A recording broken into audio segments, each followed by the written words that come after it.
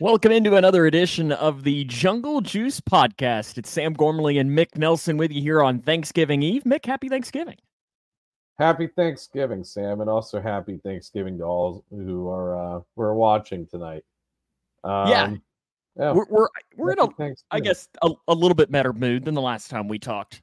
Yeah, I mean, time heals. We're definitely back in the normal course of business, talking about the game previews, game reviews. Got our sadness out of the way on Friday, so yeah, I mean, there's still gonna be a lot of sadness that we're gonna have oh to yeah, get out throughout tonight's show. But coming up on the show today, we are obviously going to talk about the Ravens game, but we're kind of going to do it a little bit different because we're going to talk a lot about the Burrow injury, the reaction to it, and so on. But then also it's important, I think, Mick, to talk a little bit about the Jake Browning performance and some of the other things that we liked from that game. Of course, we're going to dive all the way into the Steelers as well because that is a huge game coming up on Sunday and a game that there's so many storylines other than it just being Bengals versus Steelers. So we'll talk a lot about that. But we do also want to make sure that we give a shout out to our good buddy Josh Hiles over at WDN Today. Make sure to follow his Facebook page, follow us on Facebook, or subscribe to us on our YouTube channel or on your favorite podcasting platform as well. That we're on all of those. Mick, I can give you our shout out of the week from our country that tuned into last episode. Are you ready? Is it another European country? It is. It is another European country. Liechtenstein. Not Luxembourg. We'll go close. Well, not you're not really close. Shout out to our listener in Helsinki, Finland, who tuned into one of our last episodes. So we appreciate a Nordic country there. Yes. I say, I was complaining today that I walked out and it was like 40 degrees. And I'm like, my goodness, it's cold. And I'm just thinking, to them, that's summer, I'm assuming. What do they get? They get Canadian similar temperatures or weather? Would you think? I mean, I can give it a Google to see what's the temperature in Helsinki, Finland today. I wouldn't even know where to guess. I bet it's got to be colder than here, but it's got to be like, I don't know, Canadian or Wisconsin, level of weather. In Helsinki, Finland right now, it's 34 degrees. Today it was a high of 36 and a low of 31. So there you go. If you tuned in today's episode of Jungle Juice, it's going to be really cold this week there. I mean, it's going to get down. I mean, on Sunday, luckily the Bengals-Steelers game isn't happening there because it would be a high of 16. And that would be miserable. Absolutely miserable. But we got a lot coming in. You're probably not picking up, but I live the fire station is like 2 houses up from where I am, and there's something going on. So if you're hearing sirens in the background, that's kind of what it is. I don't think it's picking up on the mic. I don't think I have quite good of a mic for that. And they're coming from this way, and the mic's pointed this way. So luckily it shouldn't pop up. But Frank, appreciate you taking the time to tune in. Bengals Ravens last week. Let's come back to the Burrow injury because I feel like that's obviously the big story of the game. And let's not necessarily, since the game has been almost a week ago, I don't think we necessarily need to do the good, the bad, and the ugly from it because it's been a week. Like it's for one, so much of those points, to me at least, it might be a little different for you, Mick, got overshadowed, halfway through the second quarter. Or early in the second quarter, whenever the injury happened. And then from that point on, I was watching the game through a completely different lens and wasn't even thinking good, bad, and the ugly. I was more just thinking, is he okay? Yeah, don't worry, because you were watching the game through a different lens. And after the Burrow injury, the team was playing the game through a different lens as well. Like, you could tell that they were absolutely drained, devastated from the injury on both sides of the football, by the way. Because believe it or not, the Bengals were technically in this game until halfway through the third quarter. And I don't know. I just didn't expect the defense to be affected by this as much as they were because, they had 2 stops in a row leading up to the Burrow injury. They had I think they had at least 1 3-and-out, or maybe they were 2 3-and-outs in a row. One of the drives was capped off by a Hendrickson sack. Can't remember what happened with the other one, but I know it was short. the Bengals were able to kind of claw their way back and get it to a 10-7 lead right before the injury. And then, the injury happened, and it just seemed like the defense on the side of the ball just gave up. Yeah, I think the injury did. And it makes sense. When you lose your leader, when you lose your starting quarterback, that does take a lot out of you. At the same time, though, you got to be a little bit better. Like you can't happen. 100%. The defense, and I just read a quote right before we came on, Lou Anarumo today, I think pretty much said something along the lines of the last two games, not acceptable. And I think that's an understatement because the last two games, I think an argument could be made that they're probably the worst 2-game stretch. I'm trying to think, you could maybe even make an argument to go back to that 2018 stretch of where the Saints laid into them. It might not go quite back that far, and I'm not even talking yardage wise or points wise or something. I'm just talking about on the field performance. That's back-to-back really rough games after the defense has been playing really well. I mean, they did a good job against a Bills offense that, yes, they fired their offensive coordinator, but it's not like that's me and you out there playing. They got one of the best quarterbacks in the NFL, did pretty well against the 49ers, with Christian McCaffrey, who in my opinion is maybe the best running back in the league. And then you go back and did a really good job against the Seahawks offense. Again, not an elite offense, but it's not a bottom-tiered offense either, like they're going to play on Sunday. See, my take on this is that this unit's it's been a very inconsistent bunch this year because, you mentioned some good games, but there was also the game against Tennessee, which might be, I think it was probably the worst defensive performance this year. I know the Texans game could give them a run for their money. I'll say the Ravens game just because of the Burrow injury. We'll just throw that out and chalk that to the injury, just devastating the entirety of the team, the entirety of the defense. But you've had the Tennessee game, the Arizona game. It looked like they were struggling a little bit. They were missing a lot of tackles in that week. The first Ravens game, and because we didn't walk away from the week 2 game against the Ravens thinking, oh, well, the Bengals offense was the problem today. They couldn't stop Lamar Jackson. So, I mean, I don't know what type of – I feel like it's got to be a particular type of offense, right, where there's a mobile quarterback involved where, I don't know, where the defense is struggling as much, or are they just struggling against teams with good offensive lines, except for Arizona, I guess, and Tennessee. So it can't necessarily be that either. I'm just not able to put my finger on it. What this defense really struggles against. What I'm really curious is Baltimore, one of the things they do the best is they run the football. They do it really well. They have a good offensive line, and they do that. And the Bengals in that game, admittedly so, were without their best run stopper and Sam Hubbard. Same thing with Houston. Houston ran the ball down their throats. I mean, Devin Singletary had 150 yards rushing in the game, something absurd like that. The Texans average 3.3 yards per run. There's no reason that game should have gotten out of hand. And that's where I'm kind of saying is I don't know that we can put, and I'm not blaming Sam Hubbard, but I'm more saying putting the blame on his injury as being the one reason as to why the defense has sucked the last couple of weeks. Yeah, no, I mean, it could definitely explain why the run defense hasn't been nearly as good the past couple of weeks. I mean, he is one of the best run defenders on the team.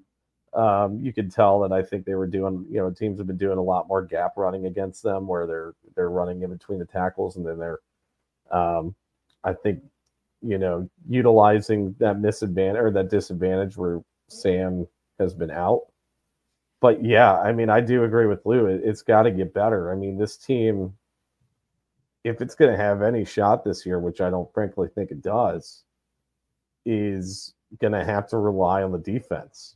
And we saw some improvements in terms of personnel decision-making during the Ravens game as well. I think a big headline in that game was, my prayers have finally been answered. Nick Scott got benched on Thursday. And Lou Anarumo pretty much said today without saying that Jordan Battle's going to start on Sunday as well. Good. He looked, and Battle looks good. If we're going to talk about some bright spots in the game, I think Battle looked pretty good. Definitely was making some key stops in the game. He led the team in tackles and didn't even start for a good quarter and a half. He still came away with 12 tackles. He looked just young and fresh. He looked, excited to hit somebody. It was, I thought it was a pretty good game from him. To me, one of the other standouts as far as good games in that game is a guy that we've been hard on. I know I have specifically, and I think it's all been deserved. Joe Mixon had a really good game. Yeah. I think I liked what the Bengals were doing rushing early. defense too. Yeah, they were. I think it seemed like they were hitting all the right buttons in the when Joe Burrow was playing. They were running the ball a lot more. They were running a lot more under center with Joe Mixon. They were getting Joe Mixon involved in the pass game. I think he had like 5 receptions for 31 yards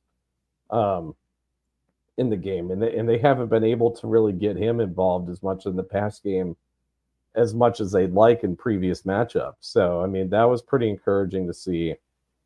And then, should we go ahead and talk about Jake Browning a little bit? Yeah, let's go Burrow injury first, and then lead into the Jake Browning portion, because then Jake Browning will kind of lead us into the Steelers as well. So okay, we talked about this. What can we do one more thing before we do that? Go for it. Officiating. We got to talk officiating real quick because I don't think we really touched on it on Friday. No, Friday we were way too depressed to even remember that there were bad calls in that game. The officiating in this game might have been the worst officiated Bengals game I think I've ever watched. There was one, and I think this was probably the killer drive for the defense, because they were getting stops on that drive, and it just everything didn't turn out right. But there was one questionable defensive pass interference call, and then there was one completely phantom defensive pass interference call that frankly should, if these refs weren't union protected, we should get them fired after that call was made. It was terrible, and it definitely was something that helped the Ravens get a touchdown on that drive. I mean, that's 30 yards worth of penalties at least on one questionable call and one, phantom call. So there's that. The delay of games, I think, were ridiculous. Typically you see a 1 second grace period too, where, in between the play clock going to 0 and then somebody snapping the ball, and that never gets called. These guys were calling delay of game as soon as that clock hit 0. And Chris writes in and wants to know, do you have a new mic coming, Mick? So Chris got me a new mic. I got to hook it up and stuff. How about Chris there? Scrambling here. Yeah. Brother-in-law of the year, right? I think we got to put him as a producer of the show now, since he got me a mic. We got to put it on the ribbon here. Credits? Or we'll just do end credits. We'll put executive producer Chris. I think I can edit that on the fly as we're doing this. Shout out to Chris. We'll just shout out to Chris, our executive producer. We're giving him even the executive title. Throw him the EP here. Okay. That's my brother-in-law, everybody. It's my the man of the hour. Maybe I'll get him to come on and talk some football. There we go. Okay, he's going to pop up there. The other one that I really wanted to talk about is it kind of is in the same realm as you, Mick, is there you go. See, shout out to Chris, our executive producer. Is in that same realm as the NFL this offseason, Mick. We got to figure out what the heck a catch is. Like in all seriousness, that Trenton Irwin catch is, I think every fan in the NFL knows that's a catch. Like, we have got to, I mean, listen, if the ball juggles just a little bit, I think back, wasn't it the Buffalo game in the playoffs where Jamar Chase made the great catch over the middle in the end zone? He goes down, falls down with a ball, and the ball just jiggles ever so slightly, and they overrule it. Like, by rule, should those have been overruled?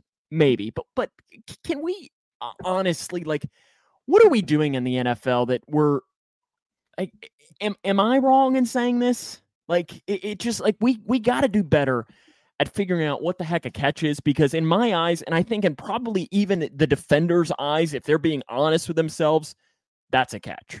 The Trenton Irwin one, that's a catch. Yeah.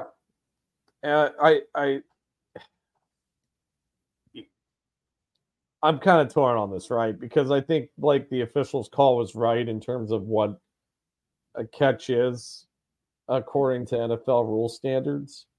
So, I mean, I don't know if I can blame the officiating on not calling that a catch, but I don't really know what the definition of it in the rule book technically is. I think it's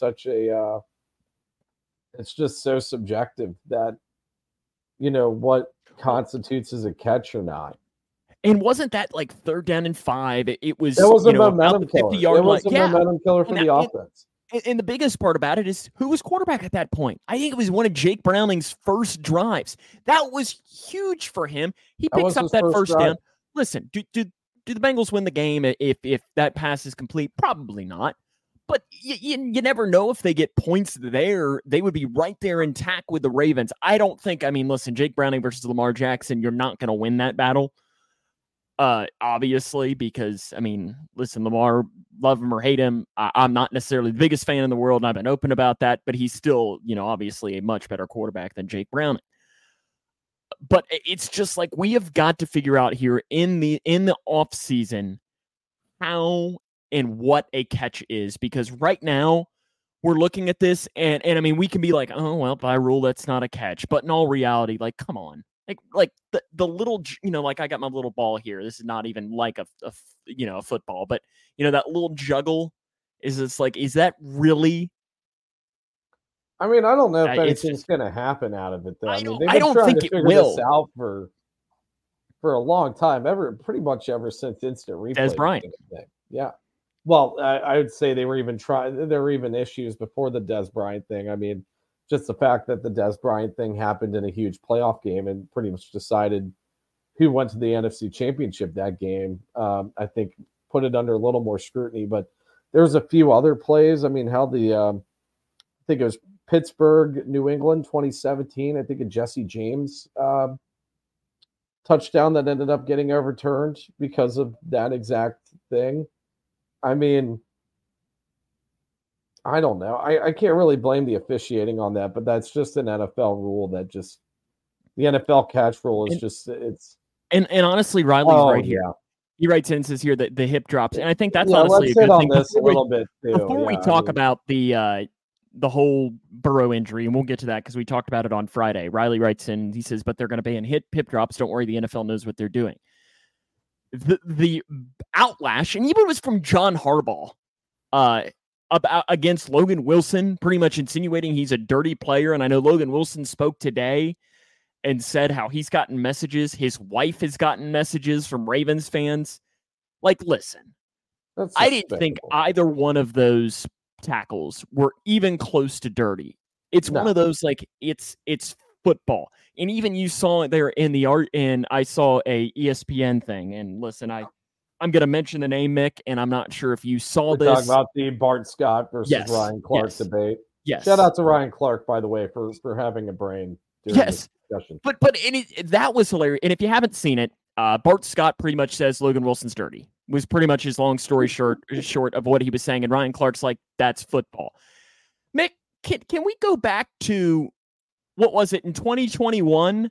Wasn't this the same guy that went on ESPN saying that Joe Burrow is a red dot and the Ravens are coming for him?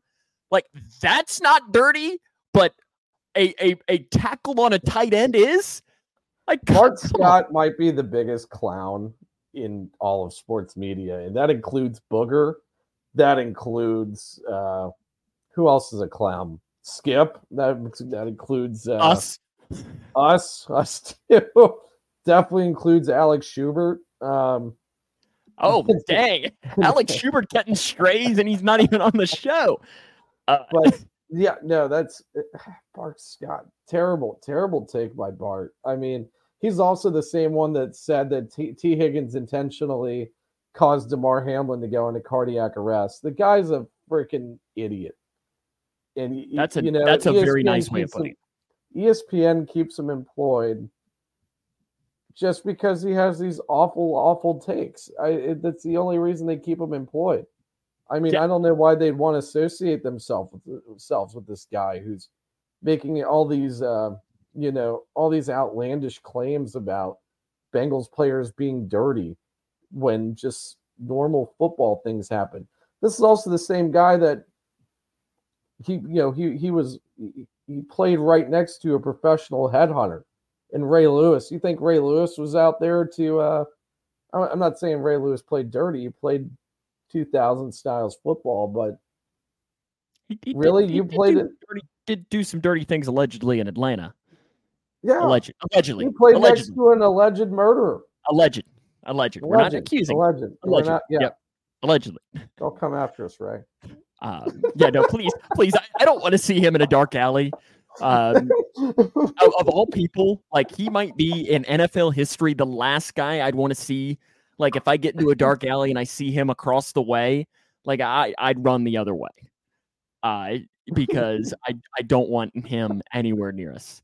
But to shift gears, sticking in the injury category is we got to talk about it. The Joe Burrow injury. And we talked about it on Friday. If you missed it, you can go back to our show from Friday where we had pretty much our immediate reactions with our good buddy Tommy Lipscomb. You can find that on our podcast platforms, all the different ways for you to do that. We had a good conversation with him, and that was kind of our immediate thing. But I think in the days that have gone along, of course, this guy's going to write in here. Brian Love writing in. Of course, we get the Steeler fan that starts to write in. Who is this guy? This is my former boss. This is Flip Daddy's Brian. Yes, this is not probably the Brian you're thinking of because I had two Brians that were bosses at Flip Daddy's. This is not B Hole. This is B Love, as we called him, and he has very poor taste in football. Guy? Both were. So we had two. I had two kitchen bosses, but I think you're probably thinking the other one. But whichever one went to Newport. That's B Hole. So B Love is the other one. Shout out to B Hole though, if he's listening. Probably not. We should have gotten B Love on here to talk some Steelers. Oh, I don't think we need that. Sorry, B Love. I heard from him enough in commenting though. We'll give your comment some love out here. See if there's anything. I heard enough from him in like the year and a half that I worked with him that I didn't need to. To have him. So when would this have been the thing? Oh, this was I worked with him the day of the game. Oh, the game? The game in 2015-16. Yeah, that one. Oh. Yeah. Not fun. I was very depressed. But the Burrow injury, and I think the fan reaction to it has been very interesting, Mick. Because I think we've seen, and I think it's hilarious that we always talk about the couple stages of grief. And we're seeing everybody go through these stages of grief at different points. Like we have the people that are denial. Like, Zach Taylor didn't necessarily say in the press conference earlier this week that he is officially out for the season. They haven't put him on IR yet. Maybe this is all just a facade and he's actually going to come back. We have that denial phase. We have the anger phase. The anger phase of people getting mad because he got hurt and they're just wanting somebody to blame. I mean, they'll literally blame anybody. I'm shocked that Logan Wilson didn't get blamed for that as well. I mean, he's already gotten blamed for other injuries. But I've just been very interested in all of the different reactions from it. And then you have like Megan, I'm in grief. And I feel like that's where I am, is I'm just like, this sucks. And see, here's Riley. Riley is probably in more of the, he's looking for somebody to blame. And he's blaming Frank Pollock. And I'm not saying whether I agree or disagree. I'm more just saying that we've seen here, even in just these comments. But Mick, what have been your takeaways from the fan reactions to the Burrow injury? I mean, my takeaways, I've just got one piece of advice. It's, guys, it's football. It's tough. It stinks that we're going through this after we went through it 3 years ago, I guess. But, with every, tragic thing that happens, there comes opportunity. If the season is somewhat lost, you are going to see potentially more rookies get some playing time. You can see their potential there. You're going to see draft position become a big thing. And I've said this. I said this in the off season because of the whole, or before the season because of the whole Burrow calf injury thing. We weren't sure how serious it was at the time, but in terms of tanking and getting good draft position, you see really good NFL franchises do this sometimes. You've seen the Niners pick top 5 plenty of times, and they've been in NFC contention for the greater majority of Kyle Shanahan's tenure there. You've seen Harbaugh do this sometimes with the Ravens, where they have a dud year once every 3, 4, 5 years, where they're picking a little bit higher. It's football. It is what it is. This championship window for the franchise doesn't close until Joe Burrow is gone, and hopefully they find a really good successor 15 years from now. But I understand where a lot of people are coming from. A lot of people are angry. I was initially angry the day after, and I kind of agree with Riley still in terms of firing Frank Pollock. I mean, let's face it, Sam. This franchise has spent the money and resources necessary to have a decent offensive line, and they still don't have one. I feel like the Frank Pollock conversation will almost need to, because I'm starting to begin the process of, sadly, our off season. Like we've been talking, Mick and I, off air about how to keep our shows going during the off season and how some of our topics were going to go. And I think, Mick, if we were being honest, when we had that conversation, about 4 weeks ago or so, we were probably thinking that we were going to have shows pretty much planned at least through the end of January. We were probably feeling pretty good about this. And now we're like, oh, we've got like 3 extra shows that we need to plan now of other things to talk about. And I feel like one topic and maybe like one of the first shows after is almost going to be the Frank Pollock and the offensive line. And just do one entire show dedicated to that in the offseason when we can look at the numbers and so on and see what the real answer is. Yeah. I mean, I think that's something we have to look at. And, the defense has been bad this year, but, you kind of give them a little bit of a pass because of how much turnover they have. But the offensive line just should have gotten better, it feels like. And I honestly think last year's line was better than this year's so far this year. Even though the sack numbers were slightly, were down a little bit, the pressure numbers were up. Joe's average time to throw went down. I hate it when people think just because the sack numbers weren't as bad this year that the offensive line played any better. Let's go into Jake Browning. We've talked about Burrow getting injured. Jake Browning comes into the game. We touched on this a little bit on Friday night as well, but looking back, the more I've been able to think about it, I think Jake Browning, considering, again, like I said on Friday, is, he could not have been thrown into a worse situation. On the road, I think they were losing at the time he comes. No, I guess they were up. Well, did the Ravens go back on top? Regardless, it doesn't matter. It's a close game on the road, prime time, short week, star quarterback, division rival, and a game that really, if we're being honest, the Bengals had to win the division. They had to win that game. It could not have been worse. I mean, and I know Jake Browning in his press conference today said pretty much he hadn't taken any first team reps in a long time because he'd been scout team guy, because that's your job as a backup quarterback. And I think considering all of those things, Mick, he did okay. He did fine. Yeah, I was fine with Jake Browning and the way that he played. That's about as tough of a situation as you can get thrown into. Is you're pretty much going up against a top 5 NFL defense potentially. I mean, they're number 1 in points per game given up. Dealing with players like Roquan Smith and Odafe Owe, Patrick Queen. I mean, you could keep on naming guys that they are primetime football, like you said, and on the road. I don't know that I mentioned that. Could have been a very disastrous. It really could have been a disastrous game from Jake Browning, or final half and half of the quarter.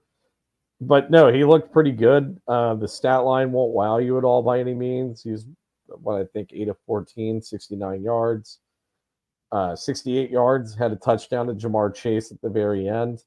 It showed some good escapability too. 4 rushes for 40 yards. And that's where like we're doing we kind of did the McCarron versus Browning debate. That's kind of where I like Browning a little bit more than McCarron, just because of the escapability factor that Browning has. So he's got a little bit more of the Houdini in him. Yeah. Whereas AJ McCarron, I think we might have more Houdini in us, Mick, than he does. Yeah. And that says a lot because we are both very out of shape in our own ways. And neither one of us would be able to live as an NFL quarterback.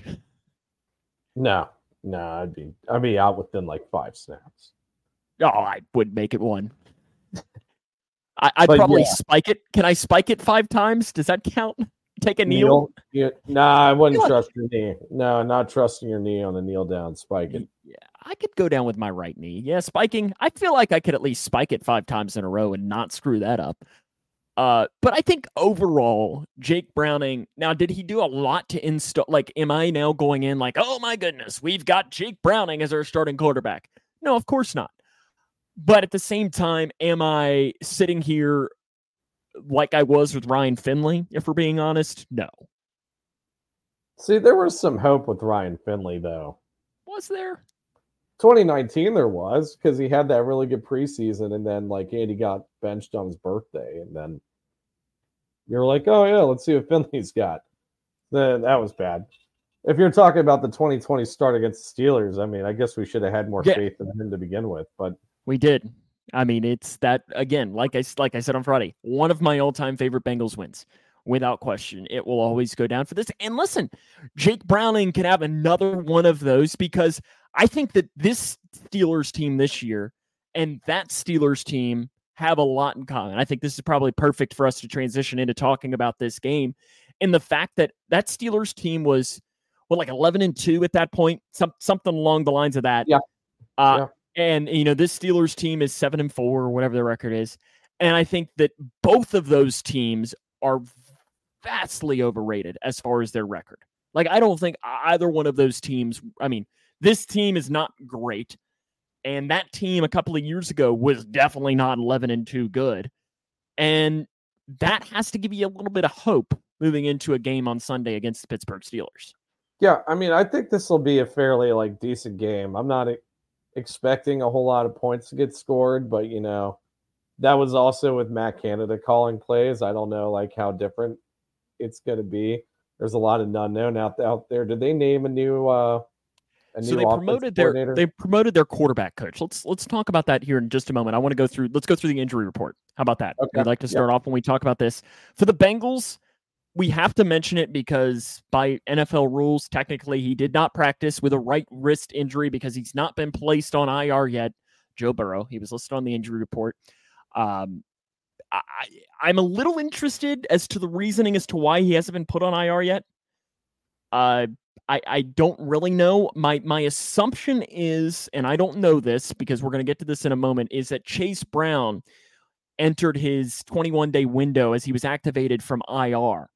So I'm interested if they're waiting to see if Chase Brown can go on Sunday and that he'll take Joe Burrow's spot. They'll go with technically only one quarterback on the active roster, but use A.J. McCarron and pull him up 3 straight weeks from the practice squad to kind of save one of those roster spots unless they might need it.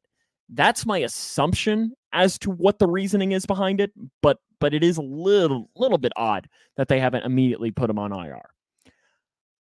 The other do not practice, Higgins. T. Higgins did not practice with that hamstring injury.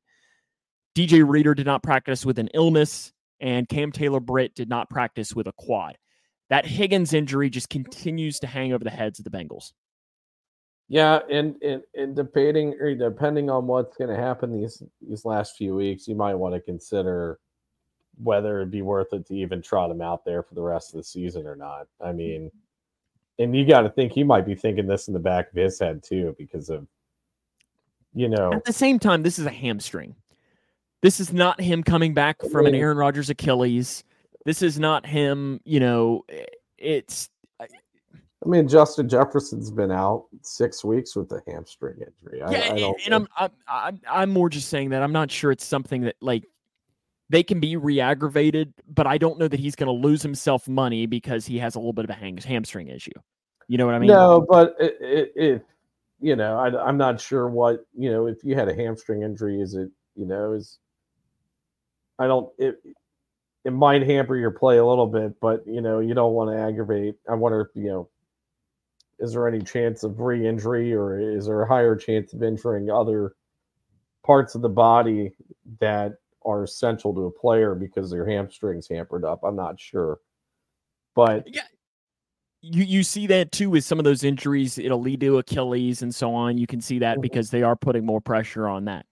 I don't know. The CTB injury, I know as Megan writes in, about CTB, that one's a little bit concerning, but at the same time, considering the team you're going up against, this would be a game that you'd be okay with them missing. Exactly. It's not the end of the world when you're going up against the Steelers team that we'll talk about their wide receivers here in a few minutes, but it's not like they're world beaters when it comes to that. Limited practice. Akeem Davis-Gaither was limited with a knee. That to me is that knee injury that held him out a couple of weeks ago for a couple of weeks. I think this was probably just one of these things like, hey, we had a couple of days off. Let's just work you back in. I don't read anything into that.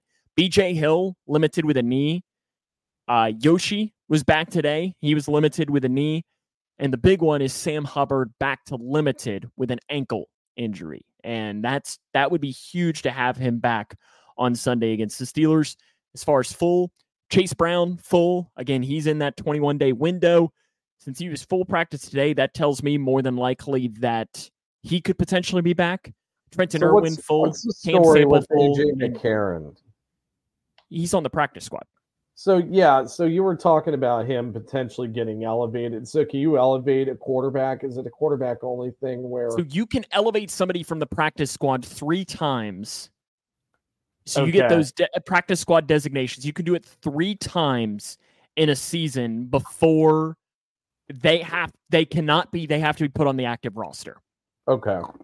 So you can do that 3 times in a year. So that's, and again, I don't know that that's the case. It wouldn't shock me if literally in 5 minutes we get a notification says Joe Burrow has been placed on IR. AJ McCarron's been signed to the active roster. Like that would not surprise me. I'm just trying to read into as to why it hasn't happened yet. Because even theoretically, if Joe Burrow gets the some of the Aaron Rodgers magic juice and the Patrick Mahomes, whatever Patrick Mahomes puts on his ankles and is miraculously cured in 6 weeks, theoretically, if he's put on IR, he can come back in 4 weeks anyways. So it's not like he's coming back in 4 weeks. Like he's not coming back this season anyways. So I don't really know what the holdup is, and I'm trying to read in between the lines, and that's the only reason I can come up with. Gotcha. For the Steelers, George Pickens did not practice today with a shin injury, and Minka Fitzpatrick did not practice with a hamstring injury. So 2 big ones on each side of the ball. One of their top targets as far as wide receivers and one of their best players on defense, on a defense that's really good. And I think if you're Jamar Chase and you're seeing no Minka, you'd probably be saying, okay, hey, hello, Joey Porter. Welcome to the NFL, bud. Limited in practice today, James Pierre with a shoulder, Nick Herbig with a hamstring, and Montravius Adams with an ankle. All of their guys that went full today that were on the injury report were all rest guys, so it's not even worth. Like Cam Hayward is technically on the injury report because he didn't practice yesterday because he rested, so it's not like there's no point in me mentioning it because he doesn't have anything going on. That guy shouldn't even practice at all. He should just play Sunday, and that's it at this point. And he probably would still be really good. Yeah. I guess speaking of him leads us into the first part of this is Bengals offense against that Steelers defense. Best front four in football, Mick? I don't know if it's the best front four in football. It's pretty good though. I'd say it's probably top 5, top 10 maybe. You're looking at TJ Watt, who is arguably the best edge rusher in football. You're looking at Alex Highsmith, who I think is a highly underrated. Like he's never talked about in that upper tier, but he always produces. Larry Ogunjobi, is always solid there in the middle. And then obviously Cam Hayward, we just talked about him. It's a really, really solid group. And it's kind of one of those things of, hey, Jake Browning, you're going to start and good luck. So,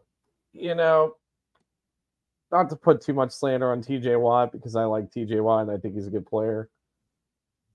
I don't think he's TJ one Watt. of the. I don't think he's one of the best edge rushers in football. His pass rush win rate is not that high when you're considering things. It's honestly like not even. It's tied for 50th in the league amongst all edge rushers, whereas Myles Garrett is number 1 and Micah Parsons number 2, and hell, you got Trey Hendrickson in here at number 9. So I don't know, but the thing is that TJ Watt doesn't win in pass rush as often as other edge rushers do, but when he does, they come at key moments or they produce key results.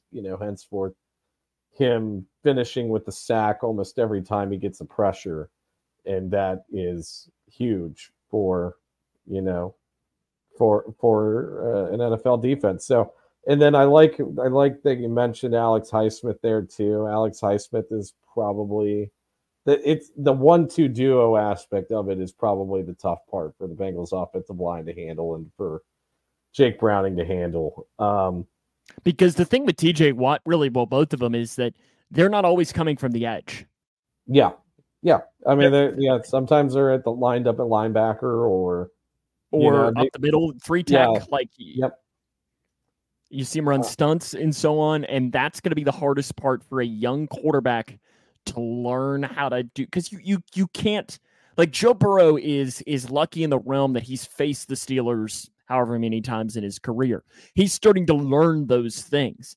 Jake Brown, it's such a talented defensive line that you can't just learn those things watching film. Yeah, no, you've got to see it in real time. I feel like Browning's going to have to rely heavily on Ted Karras to kind of sniff out those stunts, which he's been kind of hit or miss on throughout the entire season. It's going to be a pretty tough matchup. I mean, it's not fun when you're, an NFL quarterback just now getting your first chance at live action in a game, and you're going up against the Ravens and Steelers in back-to-back weeks. So, I mean, going to have to find a way to figure it out. Now, the pass rush is pretty good for the Steelers, but I would say their coverage game isn't that great. Yeah, you were leading right into my next point. Yeah, so I mean, you've got really good receivers, and I mean, they've got one good coverage guy in Joey Porter Jr. and then Minkah Fitzpatrick if he's playing. But you're going up against corners like Patrick Peterson and who's the other guy? I don't want to forget this guy here. Patrick Peterson is 75 years old, though. Yeah, and Levi Wallace, that's the other name I was thinking about. Both of them have given up passer ratings over 100 this year and have graded pretty poorly in coverage this year. I mean, so I don't know if T's going to come back, but you still have a pretty good, competent group of receivers to go up against these defensive backs, I think. So you got to find a way to get the ball into playmakers' hands there. Realistic expectations for Jake Browning on Sunday.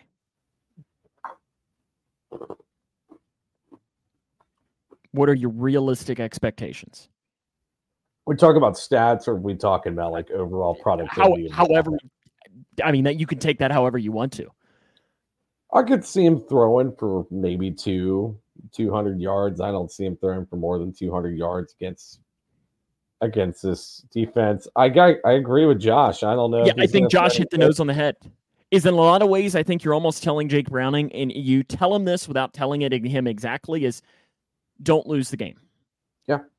I think he can game manage. I mean, I think Jake's pretty smart with what he does with the football. And then the escapability thing, he can kind of get himself out of trouble there with his legs. The only issue is like, Browning just doesn't have a very good arm. It's, I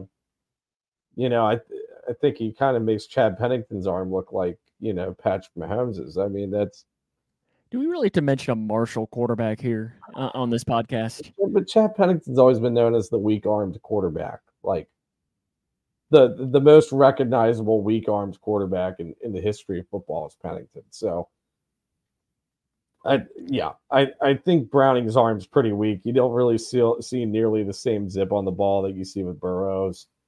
I like Tommy's prediction, 196 yards for a touchdown. Here's the question, Mick. I tell you this and tell you nothing more. Okay. Bengals win that game or no?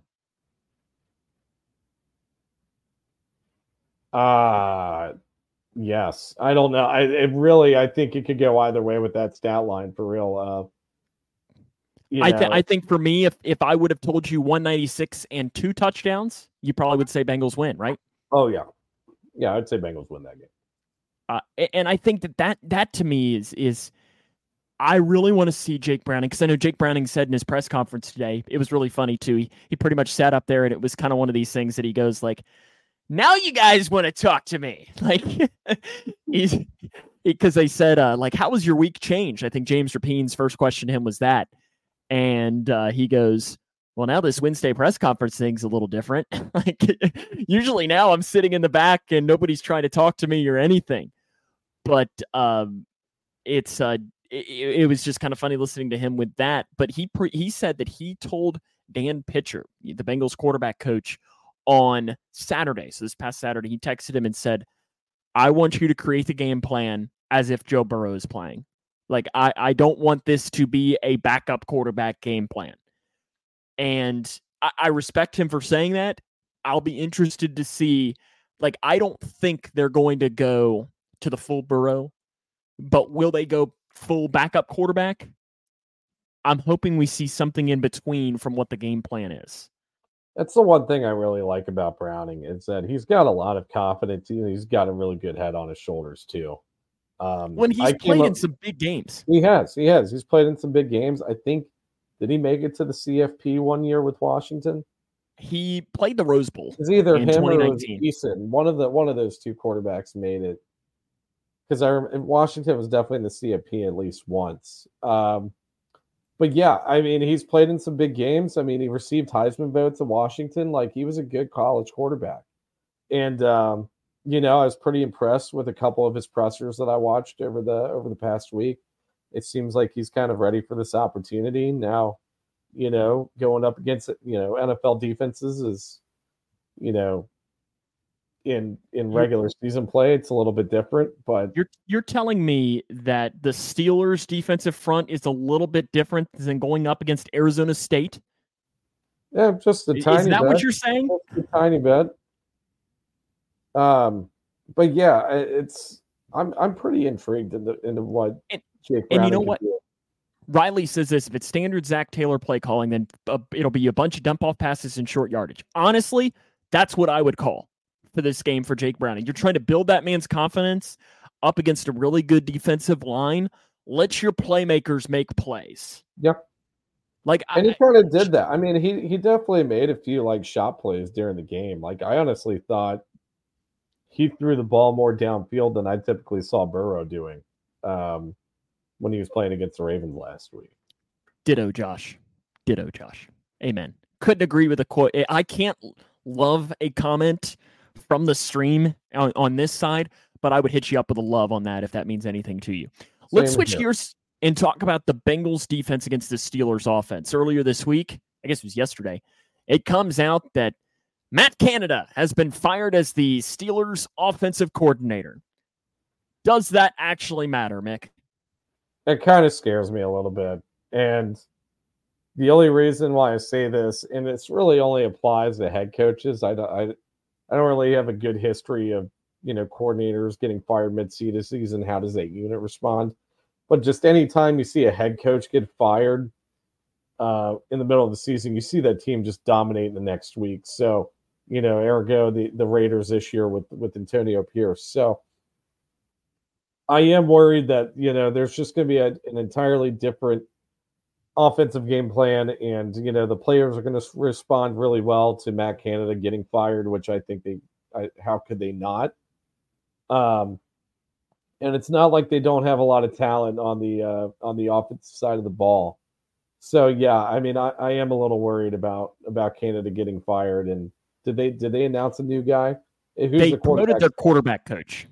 Do you have They promoted their quarterback coach. I don't know. It's some guy. If I'm being honest, Mick, this might shock you, but I'm not an expert on the quarterback coach of the team I despise more than anything.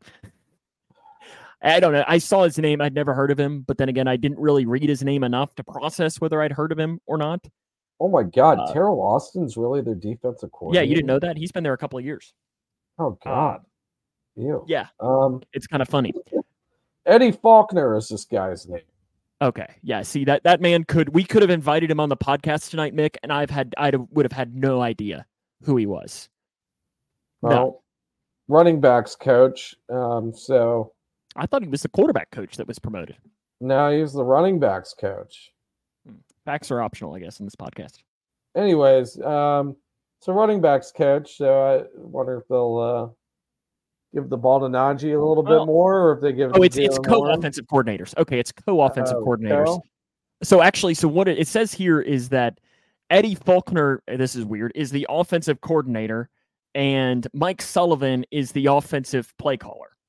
So Mike Sullivan is their quarterbacks coach, which that's a little odd, but so I guess it's coordinator's not your play caller. I don't know, but well, this says I don't know. It's both of them are in the realm though. It's so I wasn't necessarily completely wrong on that. But Mick, you mentioned that the Steelers offense has talent. Yeah. If I'm being 100% honest, do they really? Like let's talk Kenny Pickett here for a second. I don't think Kenny Pickett is I don't think Kenny Pickett kind of suck. Like I'm trying to take off. I think it's entirely a Matt Canada issue. Is it though? Yeah, you had Trubisky in at some point during the Jaguars game this year, and obviously started off the year last year. Both quarterbacks have graded the same in terms of their overall production you're using Mitchell Trubisky as a. Yeah, I mean, here's the thing: if Pickett was that bad, then Trubisky should be a significant improvement. Then, right? I mean, well, I don't think he's that bad, but I think Mitchell Trubisky is who he is. Yeah, who would you take right now? Just who would you take in terms of Mitchell Trubisky or Kenny Pickett? Can I pick Jake Browning? No. Who do you pick, Trubisky or Pickett? Gosh, I maybe Pickett more just based on that he's younger, but I don't know that there's that much of a difference between the two. Is that I just to me, we're in the stage of the NFL, and this could be another offseason topic for us as well, because we'll probably take some time to dive into all the AFC North teams because it matters, is you have to have a dude at the quarterback position. Because you think in the last 20 years, in my opinion, only 2 teams have won a Super Bowl without a dude at quarterback. I don't think Nick Foles falls in that category with the Eagles and Joe Flacco with the Ravens. Other than that, pretty much every other Super Bowl champion had a guy as, a dude. You could even, in some instances, say that the Super Bowl runner-up every single year even had most of those. Is Russell Wilson a dude? Yes. When he was in the Super Bowl, he absolutely was. He was one of the top quarterbacks in the NFL. Now he's not, but I mean, we could talk about him being carried by a great defense, though. That was probably but and we're gonna say 2015 Peyton Manning was a dude. Yes.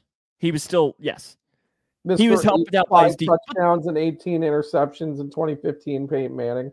Yeah, but still, I think you're understanding more of what my point is to be, though. Yeah, it's just like the NFL, even more so, has to switch into you gotta have a guy at the quarterback position, and I don't think I have seen one thing that makes me think Kenny Pickett is the guy. Now, you might be right, Mick, that he comes out and he looks like he's what the Steelers fans have been hoping for on Sunday, and it really has been Matt Canada. I just don't believe it. I really think, for the most part, getting rid of an offensive play caller is a scapegoat. I would say that if you didn't get similar quarterback production from the backup. and the offense also the offense looked just as dysfunctional as a whole with Trubisky playing. So I really, it's kind of like the fool me once, shame on me, fool me once, shame on you with Matt Canada. It's like, it's not like his scheme was working for the other guy either. So, I mean, and we could talk about, Trubisky and all of his shortcomings as much as we want, but Trubisky is a guy that has had success at the NFL level at various points in his career. So, yeah, I mean, I don't want to. I'm not going to say Pickett is a bad starting quarterback because I don't think he is. I don't think he's great by any means. I think his ceiling is Andy Dalton. I think his ceiling is Andy Dalton, which honestly, yes. Like I feel like maybe a little bit better than Andy Dalton, but I'd say about the exact same. Yeah. I think that's kind of what the point is that I was making is that. So you're telling me that you're playing Andy Dalton on Sunday. Like that's what I'm hearing as an NFL. And we have a defense like the Bengals that has been struggling, and you're saying you're going up against Andy Dalton without his top, maybe his best wide receiver, George Pickens. This is a get right game for the defense. They have to get it right. Now you do have other receivers you got to deal with because Pickens is out, but Freiermuth's coming back, and they've had issues covering tight ends this year. Obviously Deontay Johnson, which I'm not sure what is going on with him. I heard that he had some type of nothing physical, but some type of vocal riff with the coaches during the Browns game. So I'm just not sure what his mindset is right now. You've got Allen Robinson, who is who's frankly a shell of himself at this point in his career. But thing is, they do have one really good running back that's not Najee Harris, but Jaylen Warren. He's been coming out and playing really well the past few weeks, especially in the pass game. It seems like he's the only functioning part of their offense the past few weeks. So they've got some guys on there. It's not like they don't have talent. Yeah, it's just like I don't know. I am very interested to see how because like you said, when a guy gets fired, teams either rally or they fold. And it'll be interesting to see if these guys can take this. And honestly, I can't tell whether the week of the offensive coordinator getting fired is a great time to play an offense or a bad time. Like I can't tell which side I want to be on as far as that, because you're getting these guys who are trying to find their way, but finding their way can almost be a good thing and a bad thing. Yeah, I mean, just from recent memory, I mean, how the Bills fired Dorsey a couple weeks ago or a week ago, and they went up against a top 5 Jets defense and hung up 32 points on them. So, I mean, that's something. Now I know it's Josh Allen and company there, but, and this is Kenny Pickett. But, I mean, that's just, that's something that's recent that's happened with the coordinator getting fired. So, I don't know. I'm very intrigued, though. Game information for this Sunday, 1 o'clock, Ian Eagle and Charles Davis will be back on the call. So if you get to watch that, you get that gift if you like. The ruler of the jungle, Mick, Domata Peko. I love it. Yep. We've seen Domata at public places a lot as kids, honestly. I mean, oh, yeah. And I know that most people, I mean, you could see all the stories of, I don't know that anybody has had a negative interaction with that guy. No, that's just a great human being. And I'm really excited that he gets to come back and be the ruler of the jungle. The mane will be flowing, and I'm here for it. Does he still have it? Oh, he's got to. I would assume he does. Oh, yeah. He absolutely has to with that. The halftime show, though, Mick, is maybe what I'm the most excited for on Sunday. It's our favorite halftime show matchup, the kids versus the mascots. Honestly, I might be more intrigued in this than the actual game. Oh, without question. I mean, listen, can I bet on that on DraftKings? Like, is that something that I can do? Which mascot will almost kill a kid? I saw a comment. Gapper. It's always Gapper. It was the Cincinnati Bearcat a couple of years ago. I remember that did something like that too. I I'm really interested. I saw a comment on the Houday Nation Facebook page where a guy said, it is borderline child abuse, and I love it. I think Gapper in the Cyclone. I think is Gapper going to be in this one? Do you think? I got to imagine. Maybe we'll have to put like a wager on it. But when we see it, and we see the mascots on which mascot almost kills a kid. I'm gonna go with Gapper or the Cyclone does it. Probably I gotta see him. Gotta see him day of. You're just lucky the Big Red from Western Kentucky isn't gonna be in there because he'd be able to do on that. I think Victor Viking's gonna be there from NKU. He's usually at that one. Yeah, Big Red's the best mascot in college sports, hands down, without question. He's definitely a one technique defensive tackle. Big Red, tight end. Tight end. Tight end, absolutely. He'd be a beast. Like Mercedes Lewising it over here. I mean, listen, he'd be awesome. The official for Sunday's game, Mick. Do you know who this is, and do you want to guess? I know you like to guess. I don't know who it is. Yeah, I mean, I like guessing. Do you want to know the record in the games? Because I'm going to tell you this: you're not going to guess this guy. Okay, let's go. The Bengals are 1-1 in these games, and they haven't had him since 2020, which is, to me, is wild. What game in 2020? Texans. Clete Blakeman. No, they've had Clete Blakeman multiple times. Yeah, I knew that. I'm just trying Brad Rogers. What? Brad Rogers is going to be real. That guy's not real. Ironically enough, he's done 2 Bengals games. The Bengals are 1-1.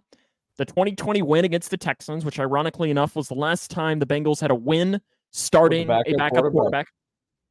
Does that mean anything? Not at all. I think it does. And then interesting here, 2019 against the Seahawks. 2 interesting facts with that game is, of course, that was the first game for Zach Taylor as the head coach of the Bengals, but it was also Brad Rogers' first game as a head ref. Does that mean anything? Probably not, but there you go. 1-1 is the Bengals record in games that Brad Rogers is the official for. Brad Rogers refereed for 2/3 of John Ross's touchdown catches. I remember seeing that and getting so hyped, being like, Zach Taylor has unlocked John Ross. And then even the second game, he had a decent game against the Niners. Yeah. And then we realized, no, he just sucks. Mick, your keys to the game on Sunday against the Steelers. Keys to victory Sunday against the Steelers. I'm gonna go with no turnovers from Jake Browning. Just keep the ball safe. Show some poise, throwing the ball down the field and scrambling and keeping it a very clean game and pretty much just doing the game managing aspect. I mean, I think the Bengals kind of unlocked something with their rushing game with Joe Mixon. They ran the ball a lot more early on in that game, so I think they're going to rely on him heavily. So I'd say on offense, just Jake Browning, just keeping it a clean game. On defense, we're going to go back to a familiar theme, which is pass rush. Yes, I've tried to avoid saying pass rush the past few weeks just because it was getting too redundant. But honestly, this is a kind of more in the favorable of matchups for the Bengals pass rush. The Steelers don't have a very good offensive line at all. They've got a rookie offensive tackle in Broderick Jones, who's kind of been up and down this year. And you're doing with the Okorafor on the right side, who hasn't been good. And then James Daniels, Dan Moore. I mean, those are names that don't really scare you. And those are names that you got to take advantage of. And I think Trey will have a pretty big game in this one. So I'm going to go pass rush for the defense and, better tackling. They really got to start tackling better. Riley, you missed Nick Scott benching celebration. Earlier on the show. The defense want to have more? Doesn't have to worry about anything, actually, because Nick Scott's not playing. So that it's all his fault? A lot of it is, honestly. I mean, I think a lot of it is Nick Scott's fault.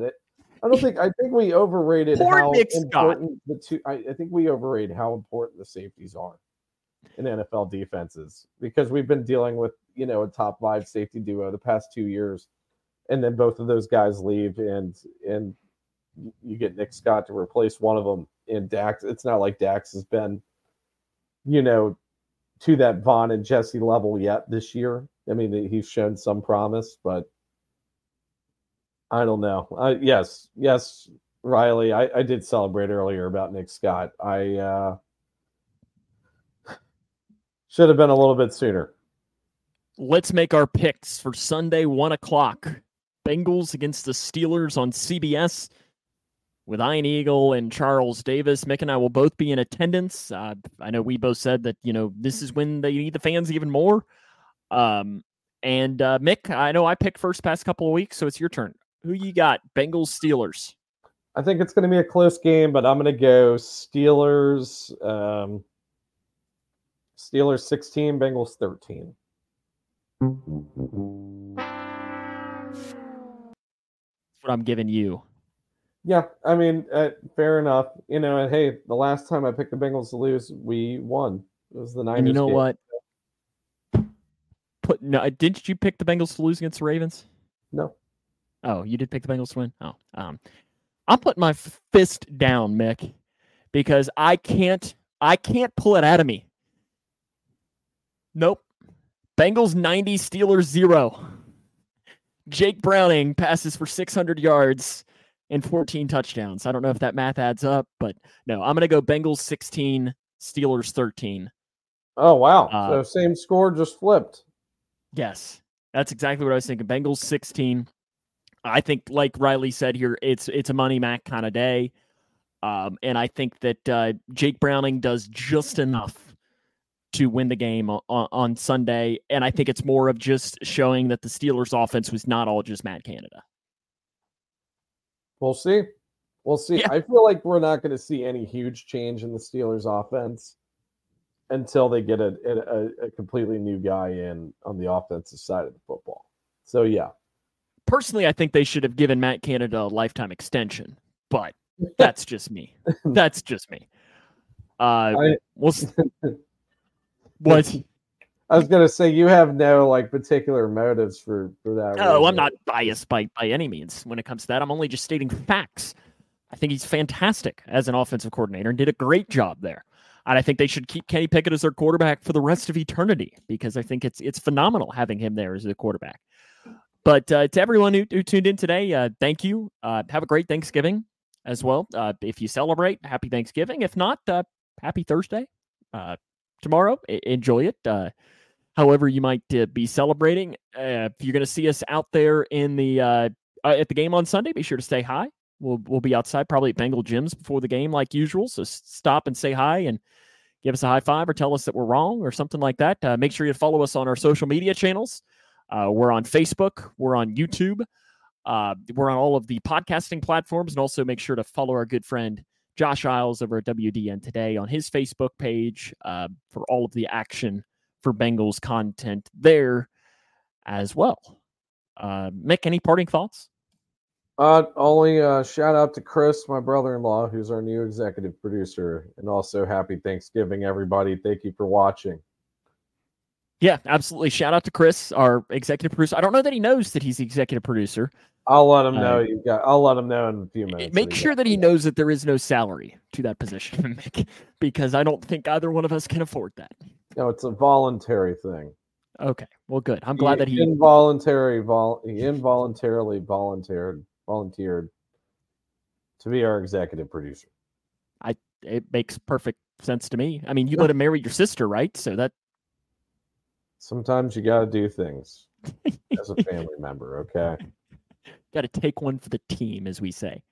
Have a happy Thanksgiving, everyone. Enjoy the game on Sunday, and hopefully, when we're talking back here next Wednesday at 8:00 Eastern, that it'll be a happy day, and we'll be able to talk about a Bengals victory over the Steelers, because there is nothing I enjoy more in the world than the Bengals beating the Steelers, especially with a backup quarterback.